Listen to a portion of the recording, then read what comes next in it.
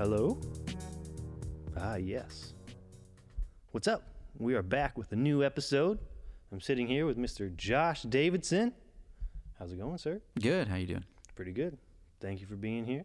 Thanks for having me. It legitimately surprised the hell out of me. I'm not even kidding. Well, good. We're stoked to be here, you guys. Making the journey all this way. Yeah. So, Josh is a filmmaker and founder. You're the sole founder yourself? Yes, founder of Joshin' Around Studios. Yeah. So tell us a little bit. What is Joshin' Around Studios? I read somewhere that if you can put your name in it, you should. Yeah. And everyone knows that like Joshin' is like a really simple joke. And for a long time, I don't mean to go off on a tangent already, but do it. For a long time, like my working studio name was Next Level because I thought that if I had that name, it would push me to get there. Right? It's like it's really cheesy, dumb. Like I don't know. It was not good, but. I cut a few early trailers with that logo. Yeah. And then when the movies got distributed and they told me to like take everything down because like they own the rights now and they need to decide what's distributed and what information you share. Right. Like they still ended up using a really old trailer that still said Next Level and I had to like email them and be like, hey, just so you guys know, like you're using a way outdated, like there's an updated trailer, you're using the wrong one. Jesus. So then I finally settled on Joshin' Around Studios. I was just going to go with Joshin' Around, but obviously it doesn't take long to get there for a name because it's such a common phrase. So I think Joshin' Around, like that website was available too. That's the other thing is what is available that you like. Like I don't think Next Level was available because that's again a very kind of generic thing. But like Joshin' Around Studios was like I can get my name in it. It kind of fits. And the other reason I went with studios instead of like productions or films is because I didn't want to limit myself. Because I make movies. We do the podcast now. We started reaction videos this year. I've written short films. I just haven't done them yet. I'm also a musician. I write all the music for the movies, so nice. I do that too. I just don't want to be limited. You know, what if I just want to put out music one day? Then is it from Joshin' Around Films? No, that's stupid. So you say studios, you give yourself options. Right. Plus, I was able to snag up all the socials and own the website, and I was like, this feels good. That's the most convenient thing. Like, got to get all like the handles. All the sites and shit. Yep. It sucks if you have like different one for each thing, but a buddy of mine who I constantly like bounce ideas off of privately before I like go public with some stuff. He's like, have you ever thought about shortening it like JA Studios or Jazz Studios, like all to make it easier? It's like, yes, friend, I have thought of that. It's not available. We tried already. Yeah. Please. Yeah. That's interesting. Like, so you do basically everything yourself, correct? Yeah, that's as of late. I mean, I definitely want to give credit. The first two movies, I did hire a cameraman, and obviously all my movies have amazing actors that, worked for free because they were just passionate about the projects and enthusiastic about my ability to, like, see it through and make it. So my first movie, I did have a director of photography, and for Lo and Peach, I had a director of photography as well. But the third movie that I shot, honestly, I mean, we can talk about that whole crazy post-production insanity that was An Evening with Fiends. I don't even know if you've heard of that one. Has that been released? No. Okay, yeah, I don't think I have. Yeah, so I have a whole nother third movie in the bank that I just finished like a couple of months ago, and that's a weird one. I can show you the trailer when we're done maybe, but on that one, I did literally do everything. Like, I casted it, and obviously the actors were there, and it was not because I wanted to. Like, it brings me no joy to do 100 goddamn things. This stuff is really hard. You're right. But it was basically out of necessity. Like, a cameraman that I wanted to work with wasn't available. A friend who wanted to help and edit and offered to edit my movie for free, like, sat on the footage for like 9 months and eventually wasn't able to do it because he just kept being too busy because he does all this freelance stuff, and he's like across the country. So I had to mail him a hard drive, and then he had to mail the hard drive back after I waited for like forever. Which, I mean, it's fine. If I need to do it, then I need to do it. Right. We actually had an original song written for this third movie by a local band called Waking Robots. Okay. And they wrote an original song for this movie, and it's in the movie. And I had hoped that Angie, she's a really fantastic singer and songwriter from Waking Robots, I'd hoped that she'd be able to do the music too, but she wasn't able to. She wasn't able to commit to that because, again, it's a big undertaking. So she was just able to like, well, here's the song, you know? So I wrote it, I directed it, I scheduled it. You know, I mean, you have to make a shoot schedule with the actors' availability and costumes and all that stuff. So I probably did spread myself a little too thin on that one. But yeah, I wrote the music, I edited it, I edited all my movies. For the podcast, I record it, edit that. You know, Becca, my podcast and reaction partner, she was an actress that I met through the casting process of Low and Peachy, and we've remained friends ever since. She actually did some voiceover work for me in An Evening with Fiends too, in an uncredited role, which I can get to when we talk about that. But yeah, so like as of late, for the foreseeable future, like I'm just gonna keep rocking it. I do have other stuff on the horizon that could really change up when I'm, you know, what this life path is, but I need a little bit of luck and I need things to go my way. But yeah, I haven't really talked about it publicly because I'm like trying not to jinx it. But now I'm like, well, you're never going to be asking me shit, so I might as well have stuff to talk about. But like so my distributor basically gave me a script writing assignment to see if they want to produce a movie for me where they would give it a budget and invest and make it. And they're Los Angeles based, like they're like the real deal. Yeah, it's a really funny story how that relationship was formed. But so basically, I submitted a script to them a couple of months ago, and this is stuff I didn't even know existed. But they gave the script to a company who was like paid to rate movie scripts. And they rate them on a bunch of different things. Like, what was the strength of the idea? What's the plot like? What's the characterization like? What's the commercial viability like? Right? And so then they just like grade you. They just like tear you down and rate you on what is good and what is bad and all this stuff, right? So I got those ratings back, and they're actually mostly positive. Like 5 out of 5 in one area, 4 out of 5 in another area. They didn't like the title. Title was like a 1. They didn't like the title. So I won't say what the title was. But they said, like, would recommend working with this writer. You know, here's some script notes and, you know, do another draft. So last month, I was told that, like, this investor with a bunch of money wants to partner with them on this. And they're looking at, let me backtrack. So first, to even get my first script read, they, like, had me almost in like a competition with like 11 other writers, where they basically they asked 12 filmmakers they work with to write them a script that met specific standards, specific genre, specific characters, specific you know, romance. Does it have a sex scene? What type of sex scene is it? Those types of things, right? And so you had to meet all these requirements, and so they chose mine with 3 others to get rated, to find out if it's going to be rated. So now, back from that, just this last week, I resubmitted the rewrites. And the investor's flying in to Los Angeles from Australia next week and is going to meet with the distributor. And I basically should find out in the next couple of weeks if they pick it. If they pick it, that means I could sell it to them, because there's 4 scripts that they want, $1 million budget apiece. 1, 2, 3, 4. So obviously, I'm going to tell them my writer fee is $900,000. No, I'm just kidding. Yeah. Right. I don't, but it's also like important to keep realistic expectations. Like, there's a real possibility that they could buy my script. What that would mean is that I could probably finally quit my day job and take a chance in the next year and a half of like doing creative stuff full time and see where it could take me. So that could be a big deal. Fuck yeah. But if they don't, I mean, I'm still going to try to plug along. And I actually have a horror movie that's like ready to go that I've actually been teasing.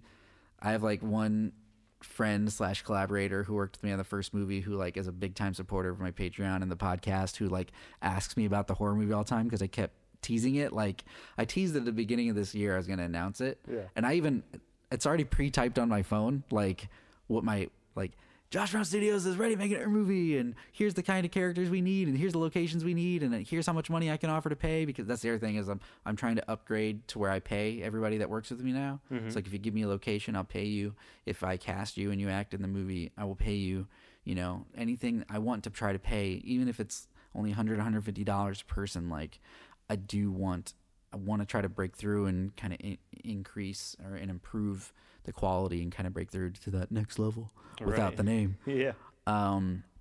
So I have a horror movie premise ready to go. But the only reason I have not announced it and have not dove in was because of this surprise script writing assignment from the Ooh, yeah. distributors that it started in January, and through waiting and writing and then getting the script feedback and then being told to rewrite and being told I needed to finish by early April if I wanted to even be considered again because the investor's flying in. Like, I literally, like, yeah, I don't want to say, like, how, like, the other thing too is I do a lot of writing in my head. Mm-hmm. So, like, I'll have an idea spin in my head for months.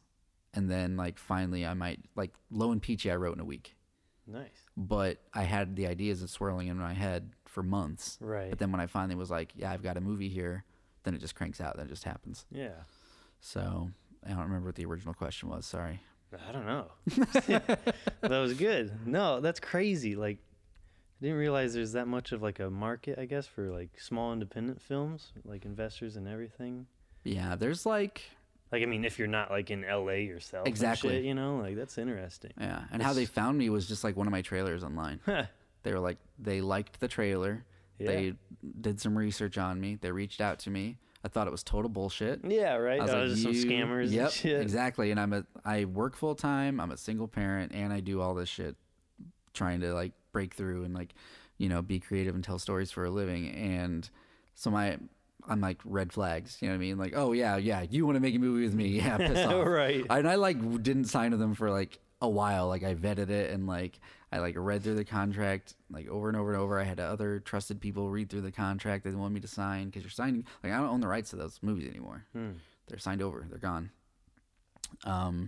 But yeah, whether it's big name or mid tier or small, like anybody can like make a livable wage making online video content, whether it's reaction videos or web series or movies. You just need honestly just like the drive and the minimum amount of resources. Like I'd never heard of this distributor, but I looked them up. They've worked with like name talent. Like Keith David was in a movie of theirs. The actress that was in the Halloween movie last year was in a movie of theirs the year before.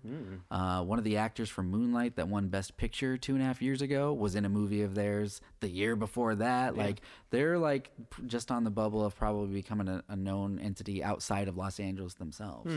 So yeah, there's all kinds of different levels of production companies out there, and just because you're not household worldwide, world famous, doesn't mean that you cannot, you know, pay the bills with this stuff. Of if course, you really especially want in this day and age, because the access to all this technology now, you know, gonna get very nice cameras affordably, like 20 years ago or whatever, you know.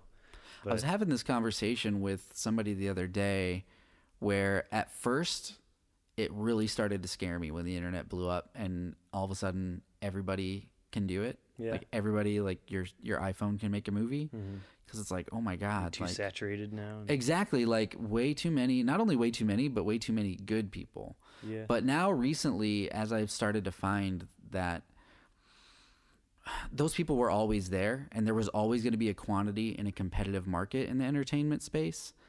But now it does seem like with word of mouth and with social media, the good stuff rises to the top. You know what I mean? So if you're good enough and you're worth watching and people like what you're doing, it'll find its way. It doesn't matter if it's 100 people online or 100 million people. Like if you make it, you know, if you build it, it will come. Oh yeah, it's crazy. There's got to be like a million small distribution companies, production companies, media companies, and shit. But Yeah.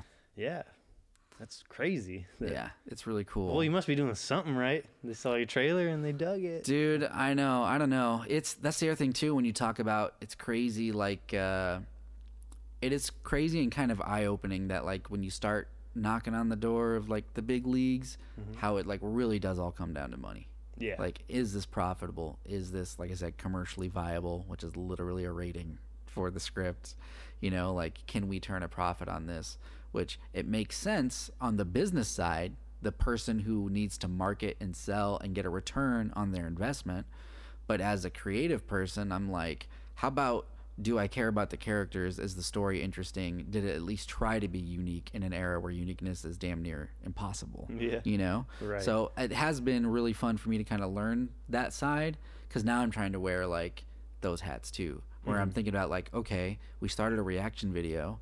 can this get me views? The business side, like, Right. can I bring something in to the Patreon or the Jazzcast or whatever? Like, can I get eyes on this? But then at the same time, I'm like, is this shit I care about? Am I just a dancing monkey on front of the camera, just like whoop whoop whoop whoop? You know, Yeah. give me views, give me likes, give me money, because I don't want that. What's more important to me is to like be fulfilled in what I'm doing. Like, I do love the podcast that I do. We kind of stumbled into horror movies just because we started around Halloween, and we just kind of try to stick with that. And the reaction videos were just because I realized so many trailers were being released all the time, and I've got this great podcast partner in Becca, and I'm looking for new ways that I can, you know, be productive while I'm waiting to find out what's going on with the script, and I'm not Right. quite ready to start my horror movie yet. Like, Yeah. reaction videos just seem like a perfect fit, and that's been a ton of fun to like watch that grow and continue to work on it. Yeah, a good way to have like continuing like content being coming out on like a regular basis and shit. Yeah. Because yeah, if you're making like small films, it's gonna take a while, right? Just from start to like finish and everything. Dude, like, well, so like I talked about Evening with Fiends. I shot that in the fall of 2015. Jeez. And because of all of the post-production changes and the challenges that I had with that movie, it only just now, you know, is done. You know what I mean? And that's the other thing that I thought about too is, okay, before I jump into this horror movie, do I want to lose 2 years of my life for a 90-minute movie? Or do I want to dedicate 3 to 4 months of my life for 3 or 4 hours of a web series? So that's why I started like Mark's Record Collection, this heavy metal record show with my friend and collaborator Mark. Yeah, I saw the intro to that. Who did the music? Was that? It was not Crater official. But It it was was- Wayne and Dan Freitag from Crater. Shout out. Yeah. Both of them have been on. If y'all remember, check it out. Episode 7, episode 20, something like that. For those guys. Yeah. Yeah, Wayne is something else. Wayne is a really talented guy and multifaceted. Yeah, he can dude. do anything. And so when I got this idea for this metal show, which was not because I knew Wayne, it was because I knew Mark. Because Mark is we like work the same day job, so we are talking all the time, and he's just like, he's a heavy metal expert, insane. He's been to hundreds and hundreds of rock shows. He's seen like, you know, the big names, Metallica, Slayer, like 5-6 times. He's seen, you know, Guns N' Roses. He's seen, I'm giving like mainstream names, Right. but he's also seen bands I've never heard of. You'll never hear of. Yeah. And so he like knows them all, loves them all, is really passionate about that scene. So, and I'm looking for different ideas for web series, and I'm like, that's perfect. Yeah. And then I thought, maybe, actually, I think it was Mark's idea. I was like, do you think Wayne would want to write the song? Because I was thinking, again, like, I write my own music. I'm just like, okay, I got to figure out how to do a heavy metal song. Oh, no, wait, I know Wayne. Yeah, all right. So, yeah, so I couldn't be happier. I love that theme song. It's so hilarious. I have no idea what he's saying half the time. But, Right. That's dope. Yeah. Hell yeah. And then I have another show that I'm working on, like a sketch comedy show in the vein of like Saturday Night Live digital shorts, or like Mad TV, which was or like Key and Peele, where they do those. It's all pre-taped. It's not live. So I'm still working on trying to put that one together. And again, like I'm paying everybody for their contributions. I pay Mark for Mark's Record Collection. I paid Wayne and Dan for, or at least I'm going to. We're meeting tomorrow. And then they signed a release, and it's almost like I'm trying to expand Josh Around Studios to not just be me all the time. Like, if there's other people that have creative projects going on and they're okay signing the rights to me, I will reward them financially for their creativity and then put it out under my banner, just like the big dogs do, just like the big leagues do. But it gives me an opportunity to work with more people and not always have to be my thing. You know what I mean? Right. Like, I mean, who wouldn't? I just picture like somebody out there, maybe somebody, I'm in my 30s, maybe there's like early 20s kid out there who's like making all these videos and he can't get anybody to watch it or doesn't think anybody cares, and he's in the Quad Cities. Well, if he finds me and comes to me and I like it, maybe I buy it from him. Sure. And then I distribute it and I share it either through my Vimeo or my Patreon or whatever, you know, and try to grow get some, you know, views for what they've worked hard on, and to grow my channel too. So I'm also really into like experimenting with stuff. You know, like Mark's Record Collection is a total experiment. Who know? I mean, we're committed to 1 season, 10 episodes minimum, And if we have fun, or if there's a strong response, then we do have plans for a second season. But again, it's, do we like it, and is it getting a response? Is it worth the investment? Because hey, if not, I've got 100 other ideas. Sure, yeah. That's awesome. Keep cranking out. See what catches. Yeah. But now, you were working with, it was a distributing company that that's interesting, like how that works. So how would they like make their money back on that? Just through like digital distribution? Yeah, basically. So I can actually talk about that a little bit. There's actually a little bit more news about that. I just was we were in the middle of recording my podcast last night, and they emailed me and called me, and I had to pause recording. And Becca was just like sitting there, like, what's going on? So for them, if you think about it, it's all profit. They didn't make the movie. They didn't invest in it. They didn't pay the actors. They didn't pay me any money. Yeah. My agreement with them to try to get in the foot in the door was no money up front. So the way that they make their money is they own the rights, and then they turn around and they use their connections because they're in the film industry, and they try to sell it, and then they get the money, right? And my contract with them has something like some small percentage residuals. Like, speaking of the phone call last night, I think Favorite Refrain and Low MPG both premiered on Amazon like late summer last year, or around fall maybe. I think next month I'm finally going to get $2 from that. Oh, there you go. Yeah. Ooh, balling, man. Yeah, but but that still has to be like tax tracked and stuff. So they were calling me about like taxes. But so how they profit is they all of us weekend warriors, all of us creative people out here trying to bust our butts, making really good movies that we want the world to see.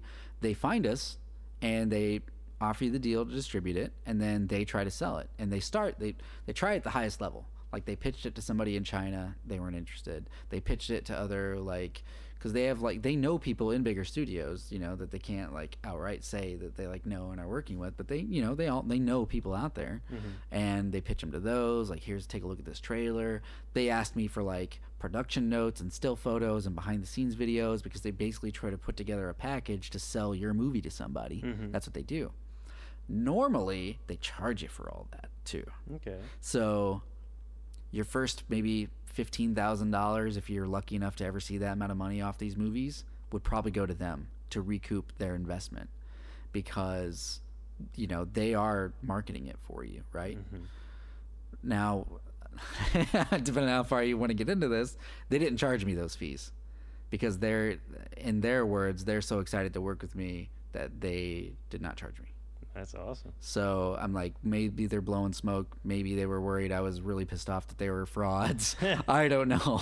But so when I start to see my residual or pay for that, their fees, they're crossed off red. I saw how much they would have charged me, but that's not charged. And I'm like, man, if they would have charged me, it would have been, I'd have seen the grave before I saw a dime. Oh, man. So, but not I'm only speaking about, my very small experience on two movies that I never expected anybody to watch. Those were passions. Those were labors of love that I made a shot on weekends, with friends who all work full-time jobs. I didn't know anybody when I decided to make that first movie. I'd put up flyers in Hy-Vee and at the bank, and I gave the script to coworkers who I knew acted in plays in the Quad Cities, and it wasn't the worst thing they'd ever read, so they passed it to their friend, and I got a few people interested, and it blew up. It was a cast of 26 speaking parts in that first movie. There's a lot. There's a guy, you said you watched Favorite Refrain? Yes. So the FBI agent, Officer Jenkins, played by Xavier Truesdell, which it's okay if you don't remember the names. There's too many characters in that movie. He comes in late in the game and says he's been investigating the murders that have been going on. He's the guy with the bulletproof vest. Okay, he's back in Los Angeles. At the time that I shot that movie, he was in Iowa for that summer because of some family thing that I didn't really get into. I didn't care because I just knew he was here and he was available. Yeah. But he's been in the show Nip Tuck. He was an extra in Star Trek. He was in all these other big movie productions out there. He was in a music video for some famous singer. I don't know. He was on an HBO show. He has a lot of credits to his name, and he's done voiceover work for Nike and shit like that. And he was in the movie. And I just thought that was cool as shit. Of course, that was so cool. That's awesome. So, but yeah, he's been back in Los Angeles for a few years now, still grinding out there. And again, it doesn't matter. That's the gift and the curse of the tool that is the internet. Yeah. Is I don't need, like, I moved, years ago, like straight out of high school, I moved 2,000 miles across the country 1 month out of high school to live in Phoenix, Arizona, to be closer to Los Angeles because I wanted to make movies. And if I had just waited like 2 or 3 years, I wouldn't have to do that. YouTube blew up, the internet blew up, got faster, and but yeah, so like wherever we are now, we can be in the Quad Cities, live in the Midwest. We get enough followers. There's like movie reviewers. There's a really popular movie reviewer who lives in Ohio named Chris Stuckman, who has like 1.5 million followers on his YouTube channel, and he just reviews movies full time now because he was consistent and he had a good quality and he found an audience. Right. Yeah. That's all it is find that audience. And, man, watch Yeah. it grow. So when did you start Josh and Around Studios? So I've been like doing movie stuff and telling stories like my whole life. Like, I think when I was 7 years old, I wrote a kid's story as a kid, and it's called The Lion That Wanted to Be Something Else. And what it was it was a lion who was walking around the jungle, and he saw everybody else was paired up with like their perfect mate. So you have like two parrots next to each other who like they liked each other because of their beaks, and then there was two monkeys together and they liked each other because of their tails, and there was another bird that like were together because of their wings. And so the lion, who did not have a mate, he went and made a fake tail and fake wings and a fake nose because he was trying to draw attention. He was looking for somebody who was looking for these qualities in a person to like attract a mate.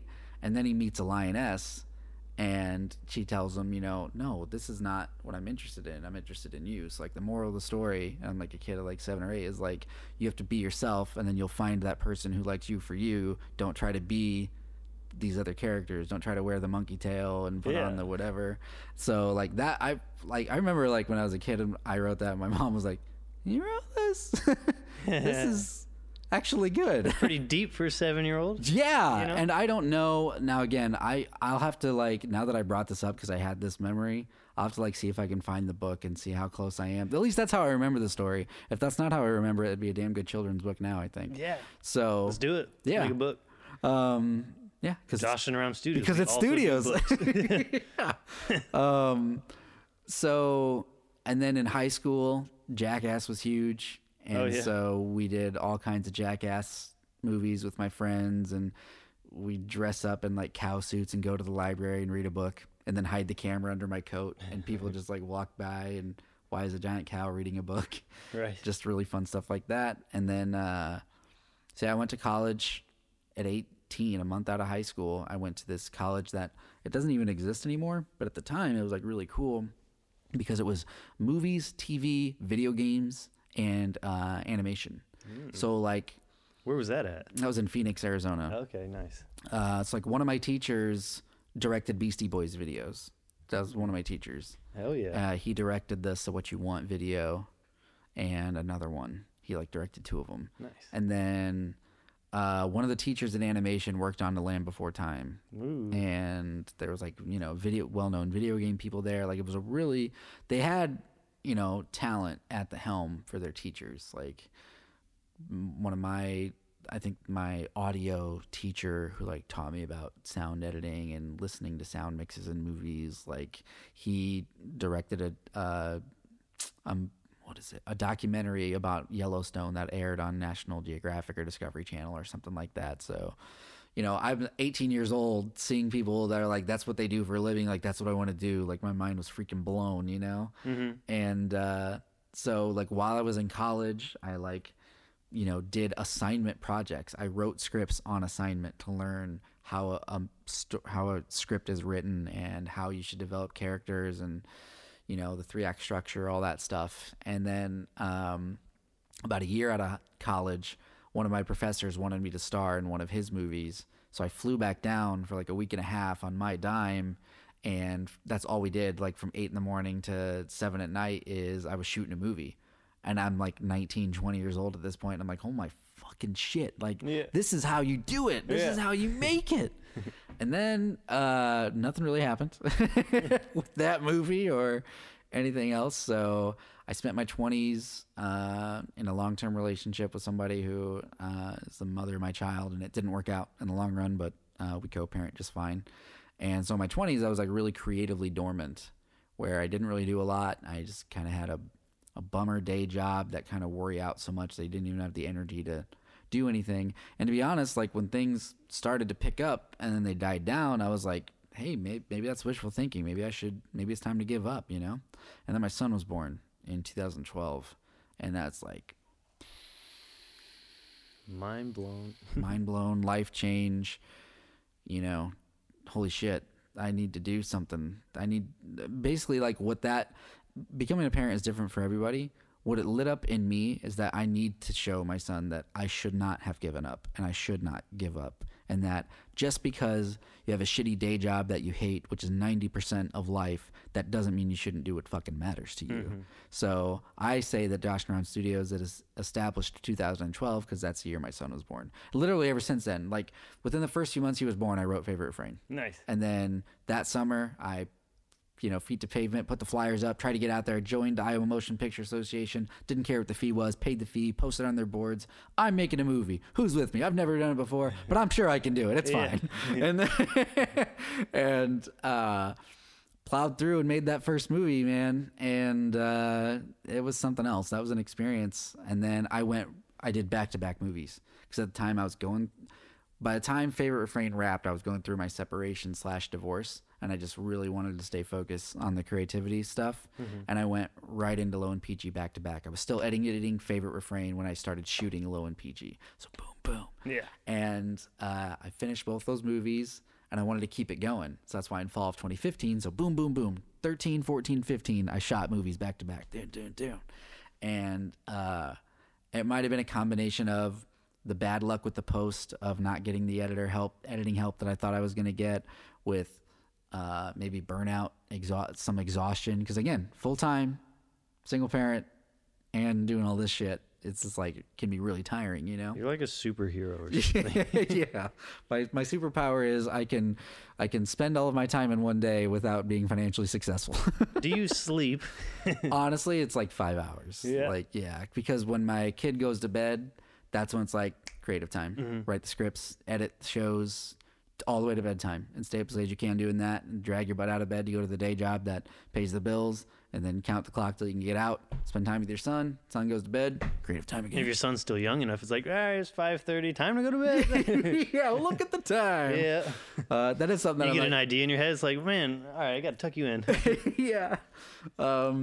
So, yeah, like I don't know. Is that in 2012? Is that when you came up with the name? Yep. Okay. Yeah. 2012. Well, yeah, because before he was even born, just like finding out that you're going to be a dad, it's like, okay, when my son is born, I am what? I'm sad. I'm dissatisfied. I'm not a role model. What am I when he's born? Maybe I'm a filmmaker. Maybe I should start doing that now. You know what I mean? Yeah. And then when he's born, it's, so... That's very cool. 2012 is what I say, yeah. And when you were in that school, so did they give you like a whole round out, like they taught you how to, like about writing too, and then like filming, lighting, sound? Top to bottom, man. Yeah, it was an accelerated course. It was full time. It was like Monday through Thursday, 6-hour days, where it was just like information. It was literally, at every stage of production for television and film. So I learned how to break down a script for like just props. You're the prop master. Read the script. You're looking for props. Go. Here's how you do it. You're the line producer. You're the schedule is your job. You need to figure out what actors are together. And I snapped this because it's still in my head. What they taught us, because it's like 10 or 15 years ago, they taught us how to like break down a script, and you would literally have this string that was coated with coloring chalk that whenever a new scene heading happened, you'd snap it down so that you could tell yourself, this is a new scene. This is a new location, you know? So they taught us how to break down a script that way. So, and then they taught us for the big leagues. So they would part of the test is like, Brad Pitt's in your movie, but he's also shooting these movie on these days. So now you have to block him out, and you have to follow SAG-AFTRA, which is the Screen Actors Guild, they're the actors union. SAG-AFTRA says that you're only allowed to give them that you have to give them a 10-day break in the shoot somewhere, so that way they can they can use that on other projects, or they can use it for their family time, or I don't remember what the specific rules were, but so then you have like this giant production schedule sheet, and you have, people say above the line and below the line. Like above the line people are like the movie stars, the actors you see at the beginning of the film, and then below the line are like the cast, the crew, the behind the scenes. That's all you see at the end. The reason that they literally refer to it as above the line and below the line is because literally on your scheduling sheet there's a line where you have the actors and the on-camera talent above, and then you're scheduling the crew below. You know what I mean? So yeah, how to break down a script, how to assign music, like if you want to use licensed music, how to annotate a script with licensed music, begins here, ends at this scene. How to schedule around location, actors availability, props needed, how to storyboard. I think they used Illustrator at the time. And then I'm living with a video game designer and a cartoon animator. So I'm working on film homework, trying to write this script or break down this scene. And my roommate says, "Hey, Davidson, come upstairs. I want to show you something cool." He's an animator. At his desk, he shows me a cartoon that he's animated frame by frame. And it's a kid walking on the sidewalk and drops his backpack and picks it up. And it's like you're watching a cartoon on TV. And then the video game designer's like, "Watch. I did all this math that's really fucking hard, and I can move his arm now." Yeah, jeez. So that's crazy. It was cool. Man, so I bet that helps you out a lot as far as now, like how you manage your own production schedule and everything. Yeah. You follow all those same types of industry rules and everything? I do, and it probably helps. Probably a good way. They probably done it like that for a reason. Well, yeah, and some positive feedback that I've heard with people that have collaborated with me is that it seems like it's like professional when you're working with me, because I follow the schedule. I before we start a shoot, I'll create a chainmail for all the actors' emails, and because this is even before I used Facebook a lot, because it's going back 7 years now, 6-7 years, and I'll say, "Here's the shoot schedule. This is the day. This is the location. These are the scenes. This is the wardrobe. These are the people that need to be there. These are the times you need to be there." You know what I mean? Mm-hmm. And schedule it all. I should find video. The first time that I actually broke that down, I had 30 pages broken up by actor, stapled together. It was crazy. So it was all around my house. Day 1, these scenes, day 2, these scenes, day 3, these scenes. Because you shoot movies out of sequence based on location, Mm-hmm. If there's a shootout at the church, which there isn't in Favorite Refrain, but so for example, all the church scenes that you see, we shot in 1 or 2 days, all in the same day, but you might not see the second church scene until 45 minutes later in the movie. Mm-hmm. So you do it based on location most of the time. You got to prioritize your time, especially you, because you're wearing many hats when you're doing it yourself. So that's probably crucial, just to be able to schedule everything appropriately and knock it out at the right time, or else, you're just going to have a lot of backtracking to do if you have to go back over anything. But and there's pros and cons to all of it. Having a director of photography, a cameraman to work with me is great, because that's one less thing that I need to worry about: lighting, composing the shot. I tell them, "Hey, this is what we need," and they do it.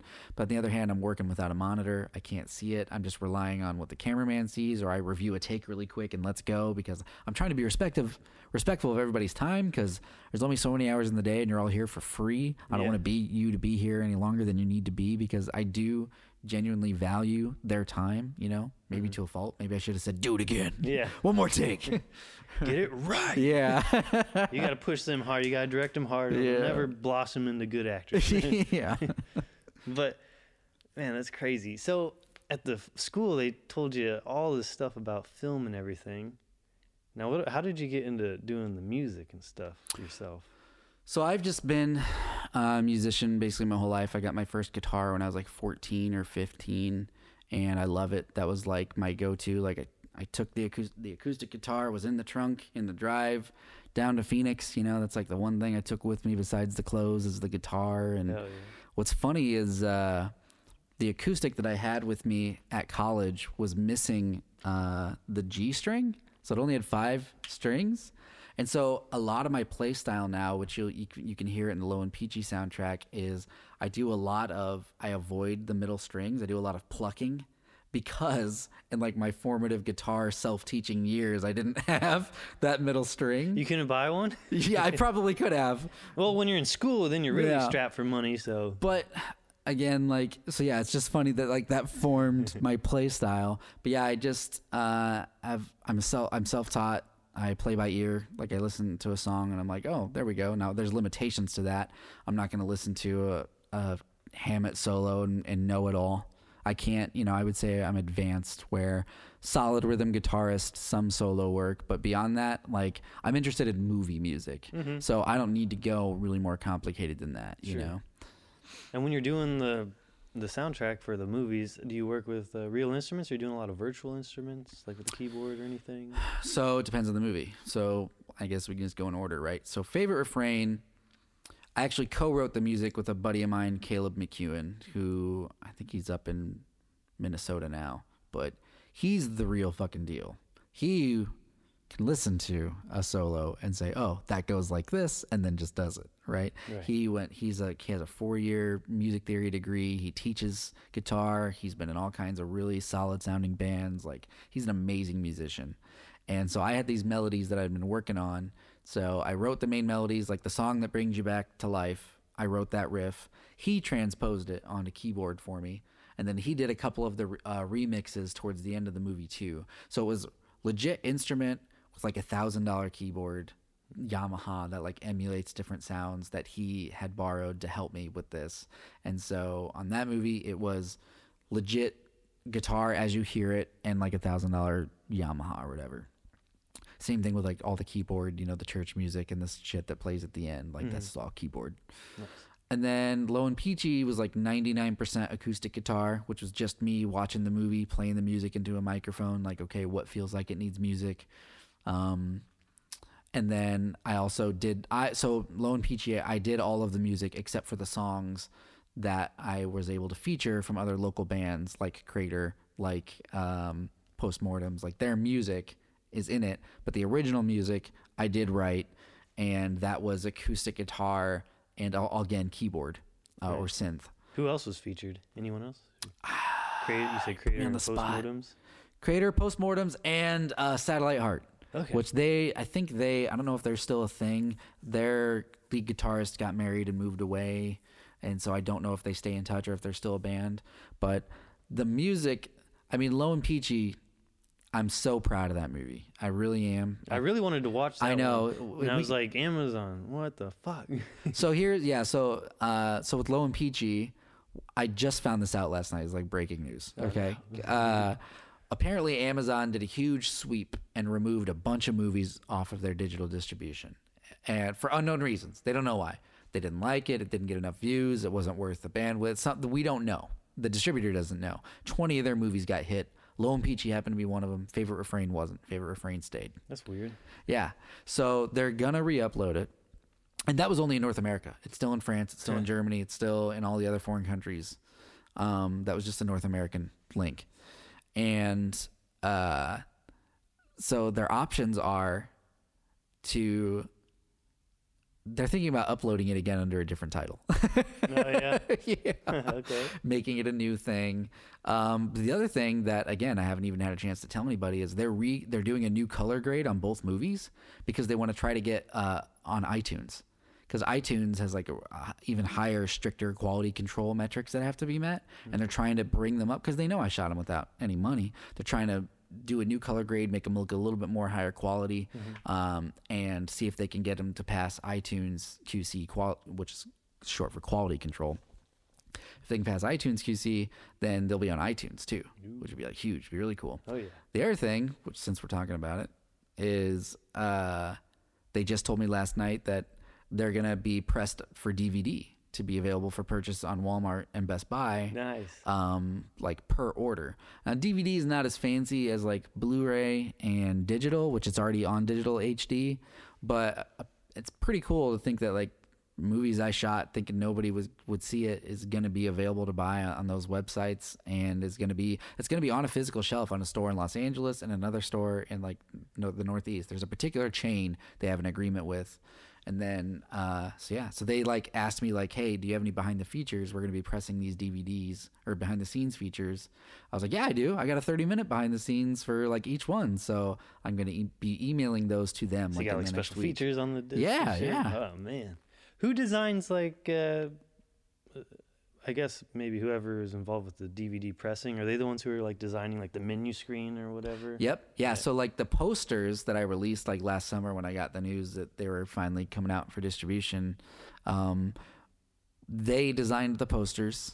They came up with that color scheme for like Favorite Refrain. Like they made that poster with the spooky mask and the guy carrying her on the front of the poster. Like they designed that poster, and then they used trailers that I gave them and kind of recut and changed them a little bit through their distribution logo at the front, and then they did a new title screen at the end to match, to be consistent for branding for the posters they made for both like the DVD jacket and like, I mean, think about it, when you loaded up Favorite Refrain on Amazon, you see the movie poster and you see like the background picture, which the character, which is the masked villain in the background. Like they select those photos to make sure that and they write the synopsis. Like in my opinion, they probably spoiled a little too much for both of those movies. Like they said way more than I would have, but it's like, stop. Yeah, but it's out of my control, Now, what's going to happen if they change the name of Low and Peachy? Is it just for like Amazon? Is because it's be the same everywhere else? I don't know. I mean, especially like in the movie, like do you have like text that says the title? So they're talking about changing the text too. Yeah. Let them do the work. Fuck them. Yeah. Well, the other thing too is that because now normally those would cost me because that's time and effort and work and money that they're putting, but because they want to work with me, they're not charging me for that. They can send Amazon the bill for that. Yeah. And Amazon, and I want to kind of talk about the Amazon really quick because some people who might listen to this or watch this might think, well, shit, I can be on Amazon, because you can self-distribute and you can self-publish on Amazon. The difference is their agreement with Amazon is international too. So it's not just the US, it's the entire worldwide. And the other thing is that I tried the self-distribution route. And when nobody knows you, it doesn't matter. Working with a distributor who knows people who have connections, like when they put my trailers up on their page, the trailers got a couple thousand views in a couple of days. Nice. You know what I mean? They putzed around on my channel for 2 years and got like 50 of my friends watching it twice. You know what I mean? So how is it different than if you tried to do it yourself, self-distribute? You're just basically not going to get anywhere? It'd be limited to the US only, to North America. And you would have nobody would see it. Yeah, they would have no promotion around it. And everything, yeah, so. They're able to go. They have their distributor agreement with Amazon gets them to those 85 countries, and so that's pretty much. Those are really the only differences. It's like you couldn't like make a distribution deal with Amazon yourself just to get multinational. Or? I honestly don't know if I could. I don't know if you have to be big enough or pay enough money to be able to do that, or if the rules have changed for that. I've always kind of had the opinion, like if you're kind of a nobody like me, like, yeah, you can keep 100% of zero profit if you want, or you can split it with somebody who's a little higher up and maybe they take a cut, but 20% of whatever they get is better than 100% of nobody watching your movie. You know what I mean? Yeah, definitely. So, yeah. I wanted to ask you, Joshing Around Studios, the logo is a penguin with headphones? Yeah. Where'd that come from? So the penguin, which I love, I'm like really proud of that logo. I designed it with a family member, and that's a real hand-painted painting, and it's a combination of my first two movies. So headphones play a big role in Favorite Refrain, which because you did happen to catch that one. Yes. In Low and Peachy, there's a lot of references to penguins. The movie opens with footage of penguins. This isn't a huge spoiler because it's like how the movie opens, but like I tell the Pebble story about penguins, about how when a male penguin is trying to attract a female mate, it tries to find the prettiest looking pebble on the beach and takes it to her, and if she picks it up, they're married. And if she rejects it, then they don't ever talk again. So then the Life Police, played by Wayne and Doug, their uniforms kind of make them look like penguins. So like a penguin wearing headphones is just like a combination of my first two movie achievements. I almost added something from An Evening with Fiends too, but I was like, no, first two is good. I like a penguin wearing headphones. It looks cool. Yeah. So the logo came once you were done with both of them too? So the logo is new. Like Josh and Around Studios has been around since I told you, but that logo is just of last summer because before that it was just like a cartoon version of my face with my face as the O in Josh and Around Studios. And then when I was wrapping, getting close to the end of An Evening with Fiends, I was like, no, film production companies, you see their logo at the beginning of the movie, and I want a better. It's time to upgrade the logo because that one got me the last 3 or 4 years. It's time to upgrade it. I have movies under my belt. I have things that I can reference that I'm proud of that I want to be associated with. So the logo is like less than a year old. Nice. Yeah, and we have fun with it. Whenever there's a new month, we change the logo. It's like in October, we put in bats and Halloween around the penguin. At Christmas time, we threw a Santa Claus hat on him and put Christmas lights on the JAS. Like we do different stuff. Very festive here. Yeah. Nice. And now, how long have you been doing your podcast, which is Jazzcast? Yeah. The Jazzcast. And you said that was mainly you're reviewing movies, or? So it's weird. I wouldn't say we're all out reviewing because I consider myself a filmmaker first and foremost. So I would say that we're having a conversation. Like so to answer your first part of your question, then to kind of get into the show, I first started the Jazzcast, the first iteration of it, like 4 or 5 years ago when I was editing Low and Peachy. I was like, I need a podcast. Everybody has a podcast. Get a goddamn podcast, right? And so I started it, and I actually co-hosted it with Chelsea, who was the female lead in Low and Peachy. And something happened between me not knowing which direction to take the show and her. She went and got her master's degree because she's smart as shit. So she was focused on schoolwork. So I let the Jazzcast go away. I did like 2 or 3 episodes, and then I let it go.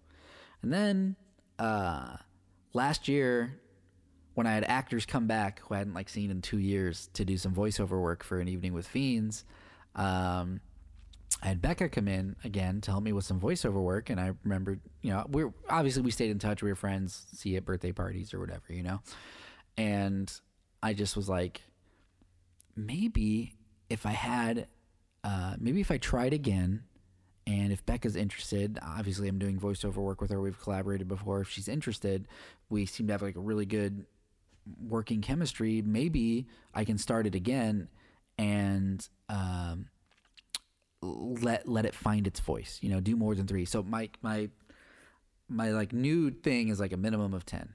I'm gonna do at least 10.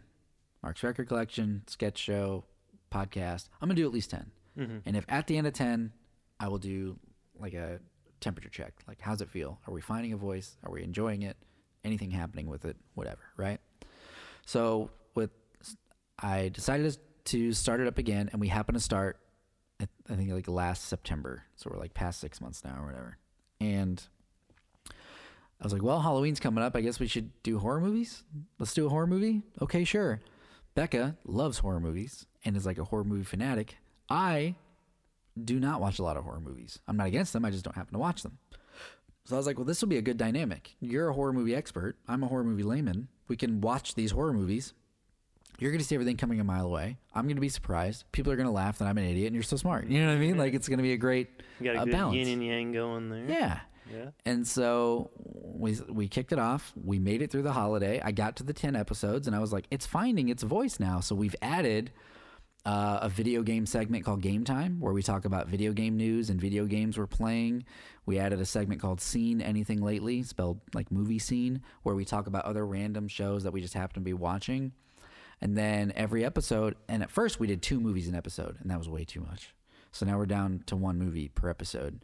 And what we do is I actually found the audio. I don't know if you remember, it's like dating me, but in like the 90s, when you rented a VHS tape or owned a VHS tape, it would have that audio bite that said, and now we're pleased to bring you our feature presentation. Oh, yeah. So I have that sound bite, and we play that in my podcast.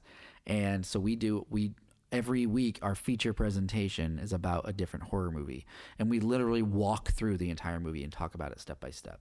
So it's not like necessarily a review, thumbs up, thumbs down, good, bad, 4 or like stars. your own kind of commentary, sort of. Yeah, well, breakdown commentary. Exactly. Yeah. So we'll get to the opening scene, and I'll say, all right, I'm gonna stop right there. Let's talk about this opening scene. What the fuck was that guy wearing? You know what I mean? Yeah. And so we'll just talk about the good, the bad, what we love, what we didn't like, and she comes at it from a viewer perspective, and I'm coming at things from like a filmmaking perspective. Yeah. I'm like trying to break down, why did they have that character do that? Why did they structure the plot in the way that they did? Why did they choose to reveal that information here? You know, how did they get that shot? Like, I really kind of trying to analyze it from like a filmmaking perspective to learn, to like figure it out, you know?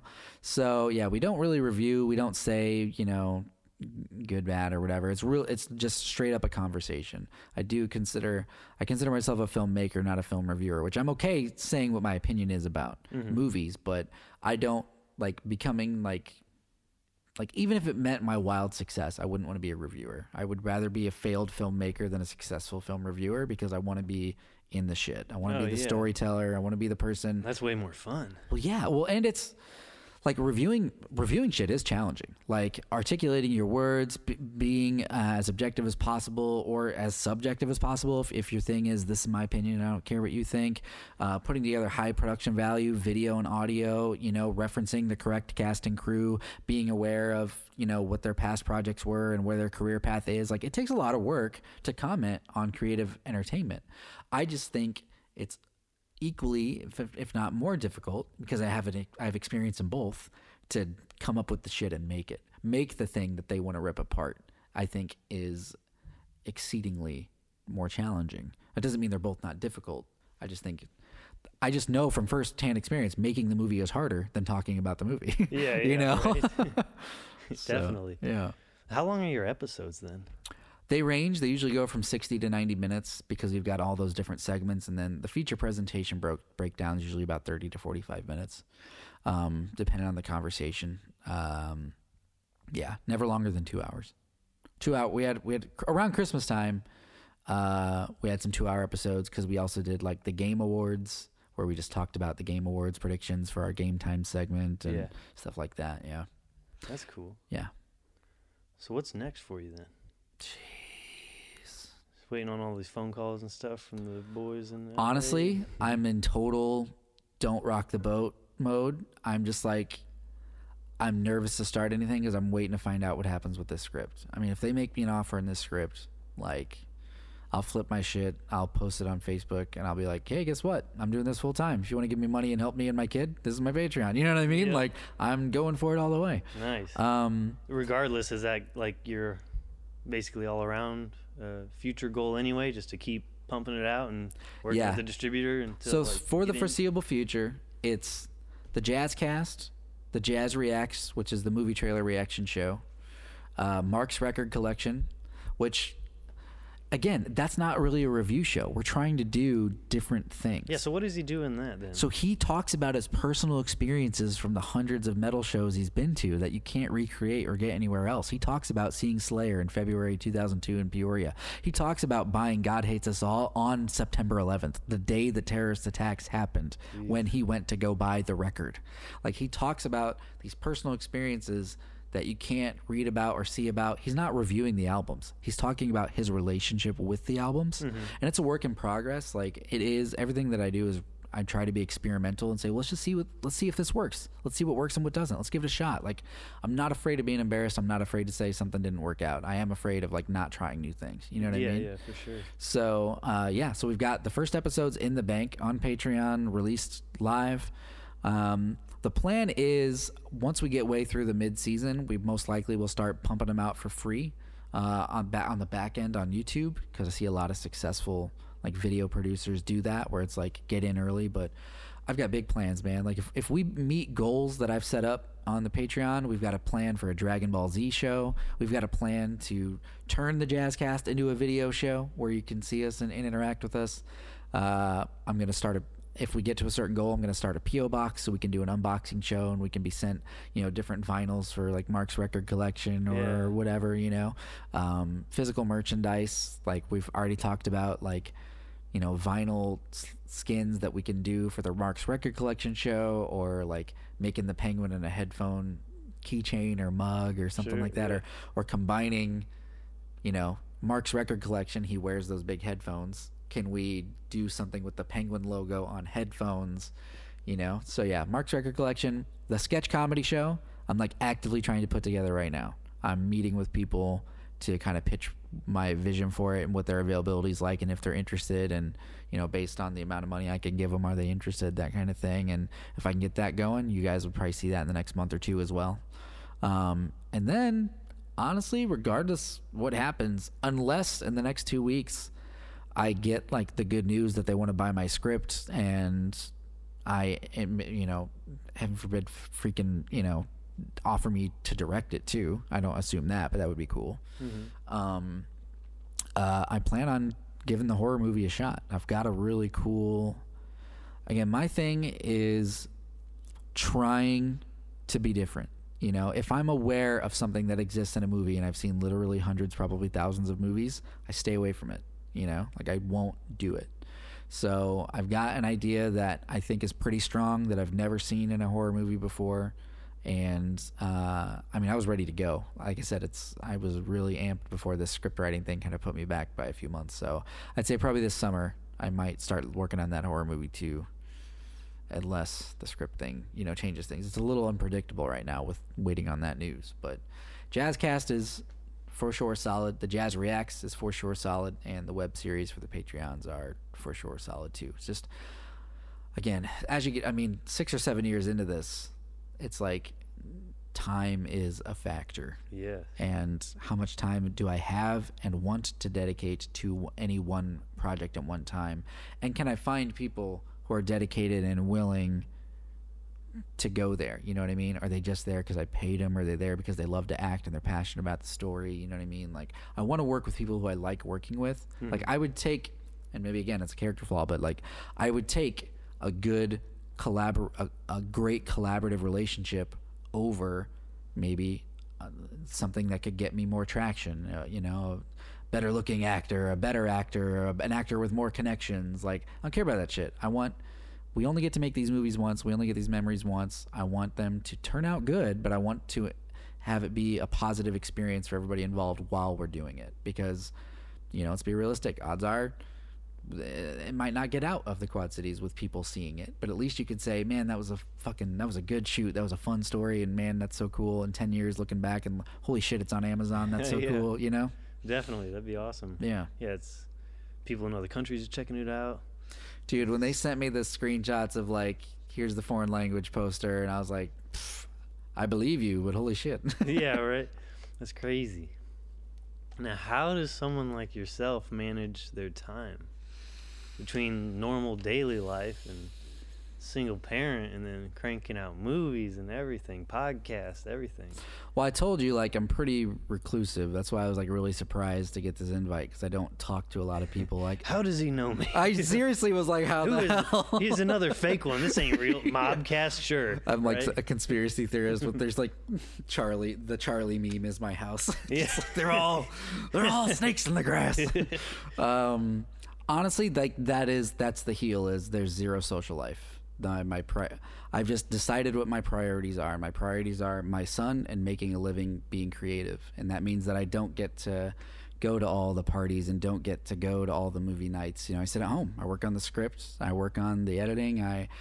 If I do take a couple hours a week to relax, it's Hulu, a video game or something. And even then a video game is like, well, I'll talk about this in game time on the Jazzcast. Yeah. So it's homework, Right. So yeah, that's the one thing, is that I'm pretty much keep to myself, and I dip my toes into the creative pool in the area when I'm ready to do something and say, who wants to give me a chance? Who's with me? And then when that happens, I just recede back into my house and spend a year editing and whatever. But at the same time, I don't get mixed up with if there's any kind of bullshit or drama. I really don't end up knowing about it, because I'm just like, well, we made that movie 2 years ago, everything was okay with me, like, right.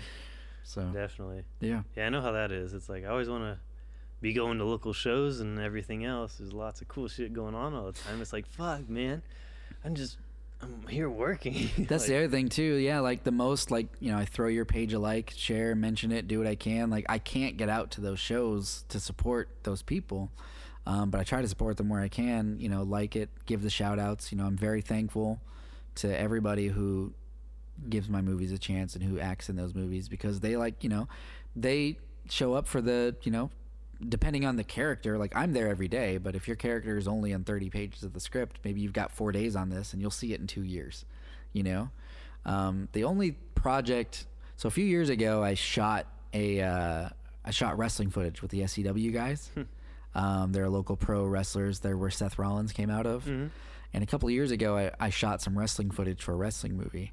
And I know that people are curious, like, where the fuck's this wrestling movie, you asshole? You shot this stuff 2 years ago.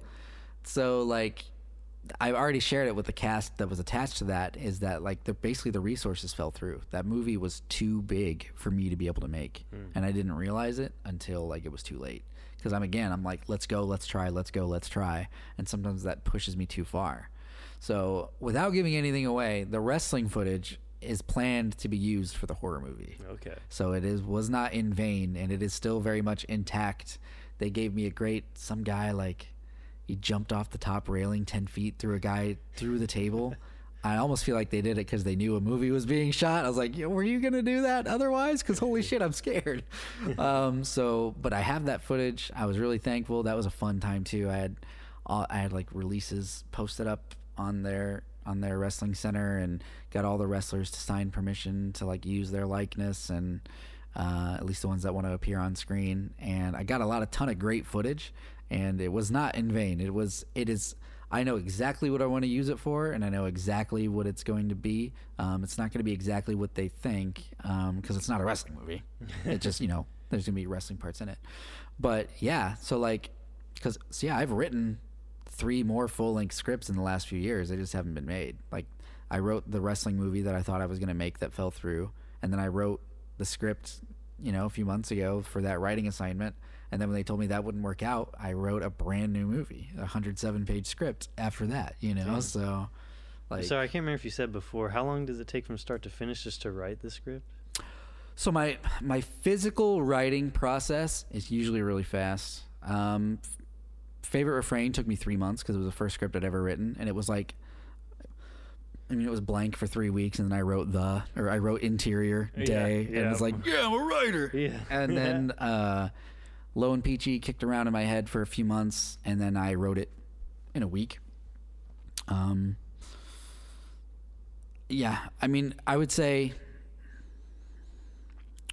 I don't know, when I get going, I'm pretty prolific. Do you use a lot of caffeine or anything? I do. I mean, I do. I drink caffeine. I don't, it's not drug induced, but it's maybe if caffeine is a drug, definitely. No Adderall or nothing. Yeah, right. Yeah, no, all legit, straight me. But, yeah, like, it's just, I've decided that is my priority. Like, when I'm dead and gone, he tried to be a filmmaker. I would rather fail at trying than succeed at accepting not trying. You know what I mean? Mm-hmm. Like, yeah. So as an example for my son, as the life that I want to build for myself, like, that's, like, what drives me, you know? Hell yeah, that's awesome. Now, is the Jazzcast, you said, is that just audio? Or are you filming? Right now it's only audio. Is the Reacts just audio? Reacts is video. Okay. And so... Is that, like, exclusively, like, on just, like, YouTube or whatever then? So it was exclusive to Patreon, but just this week I made the change to make it completely public. So it's going to be on YouTube and my Facebook, and I have a Vimeo, which is what I do all my video production out of, because what a great site for indie filmmakers. Like, you talked about, like, you do music videos and stuff. Mm-hmm. Look at Vimeo. It's worth the money. Like, you have to pay for them to host your videos, but the quality between Vimeo and YouTube is literally night and day. And it renders amazingly fast. You can download it. You can sell it. If you sell on Vimeo, you keep 90% of your profits. If you want to try the self-distribution route, which I don't recommend. I tried self-distributing, and it doesn't get you anywhere from what I found. But look into Vimeo, because I think it's really worth the money. I host all my videos out of it. The Mark's Record Collection, the Jazz Reacts, the web series, full-length movies, all uploaded there. It can be private, password protected, downloaded, sold, whatever. You said you had to pay to put your stuff on there? Yeah, if you upgrade to like the premium. Okay, yeah, because I was gonna say I thought I had like a. There's a free version. Yeah, I think I had but it's Vimeo channel for like one of my accounts or something. Yeah. I tried before, but yeah. But it's really limiting. So what I'm doing now with the Jazz Reacts is I'm sending it from the Vimeo straight to Facebook. So like if you loaded up the Josh and Around Studios page today, right now you could see our latest reaction video embedded in the Facebook page, plays the whole video. Nice. And then I include the link to the YouTube, because from Vimeo you can upload to YouTube straight away. Boom, it just takes all the info over. You don't have to wait for another upload. It's like there in 5 minutes. Nice. So yeah, so I don't have enough followers on YouTube to give a vanity URL to plug my YouTube. Same. Fucking, hey, get on the YouTube for both of them. Josh Around Studios. Please. Man, goddamn YouTube. One of my accounts is like an older account where it does have the custom URL before they implemented that like rule where you need like 100 subscribers or whatever. It's like, God damn it.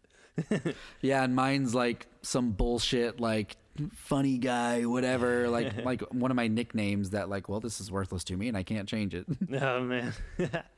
Man, so yeah, so tell people where they can watch your movies, get the podcast and everything. So the movies that are done, Favorite Refrain and Low and Peachy. Favorite Refrain is on Amazon Prime right now for free to stream. Low and Peachy will come back in some form. If it's the same title, I don't know yet. An Evening with Fiends, I'm currently submitting to film festivals to see if there's any interest there. If there's not, the distributor has expressed interest in owning the rights to that one as well. Or I might just, I don't know, put it up on the Patreon, or I just want people to see that movie. I'll like talk to you about it off mic about like kind of what makes it weird. I'll talk a little about it here. So An Evening with Fiends is dubbed like an old Italian horror movie where all the audio is out of sync on purpose and like none of it matches up. And I'll show you a little bit of it so we can see. And it's a shorter movie too. It's like 1 hour and 2 minutes. But so that one's pending film festival submissions. And then when that runs its course, I'll decide what I want to do.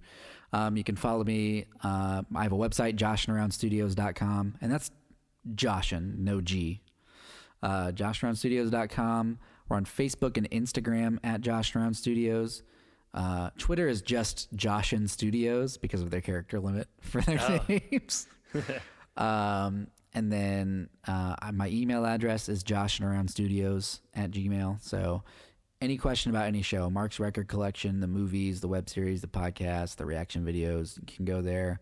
And then I'm on Patreon too, which patreon.com/joshandaroundstudios. I actually started that thing like 7 months ago, and there's not a ton of traction there.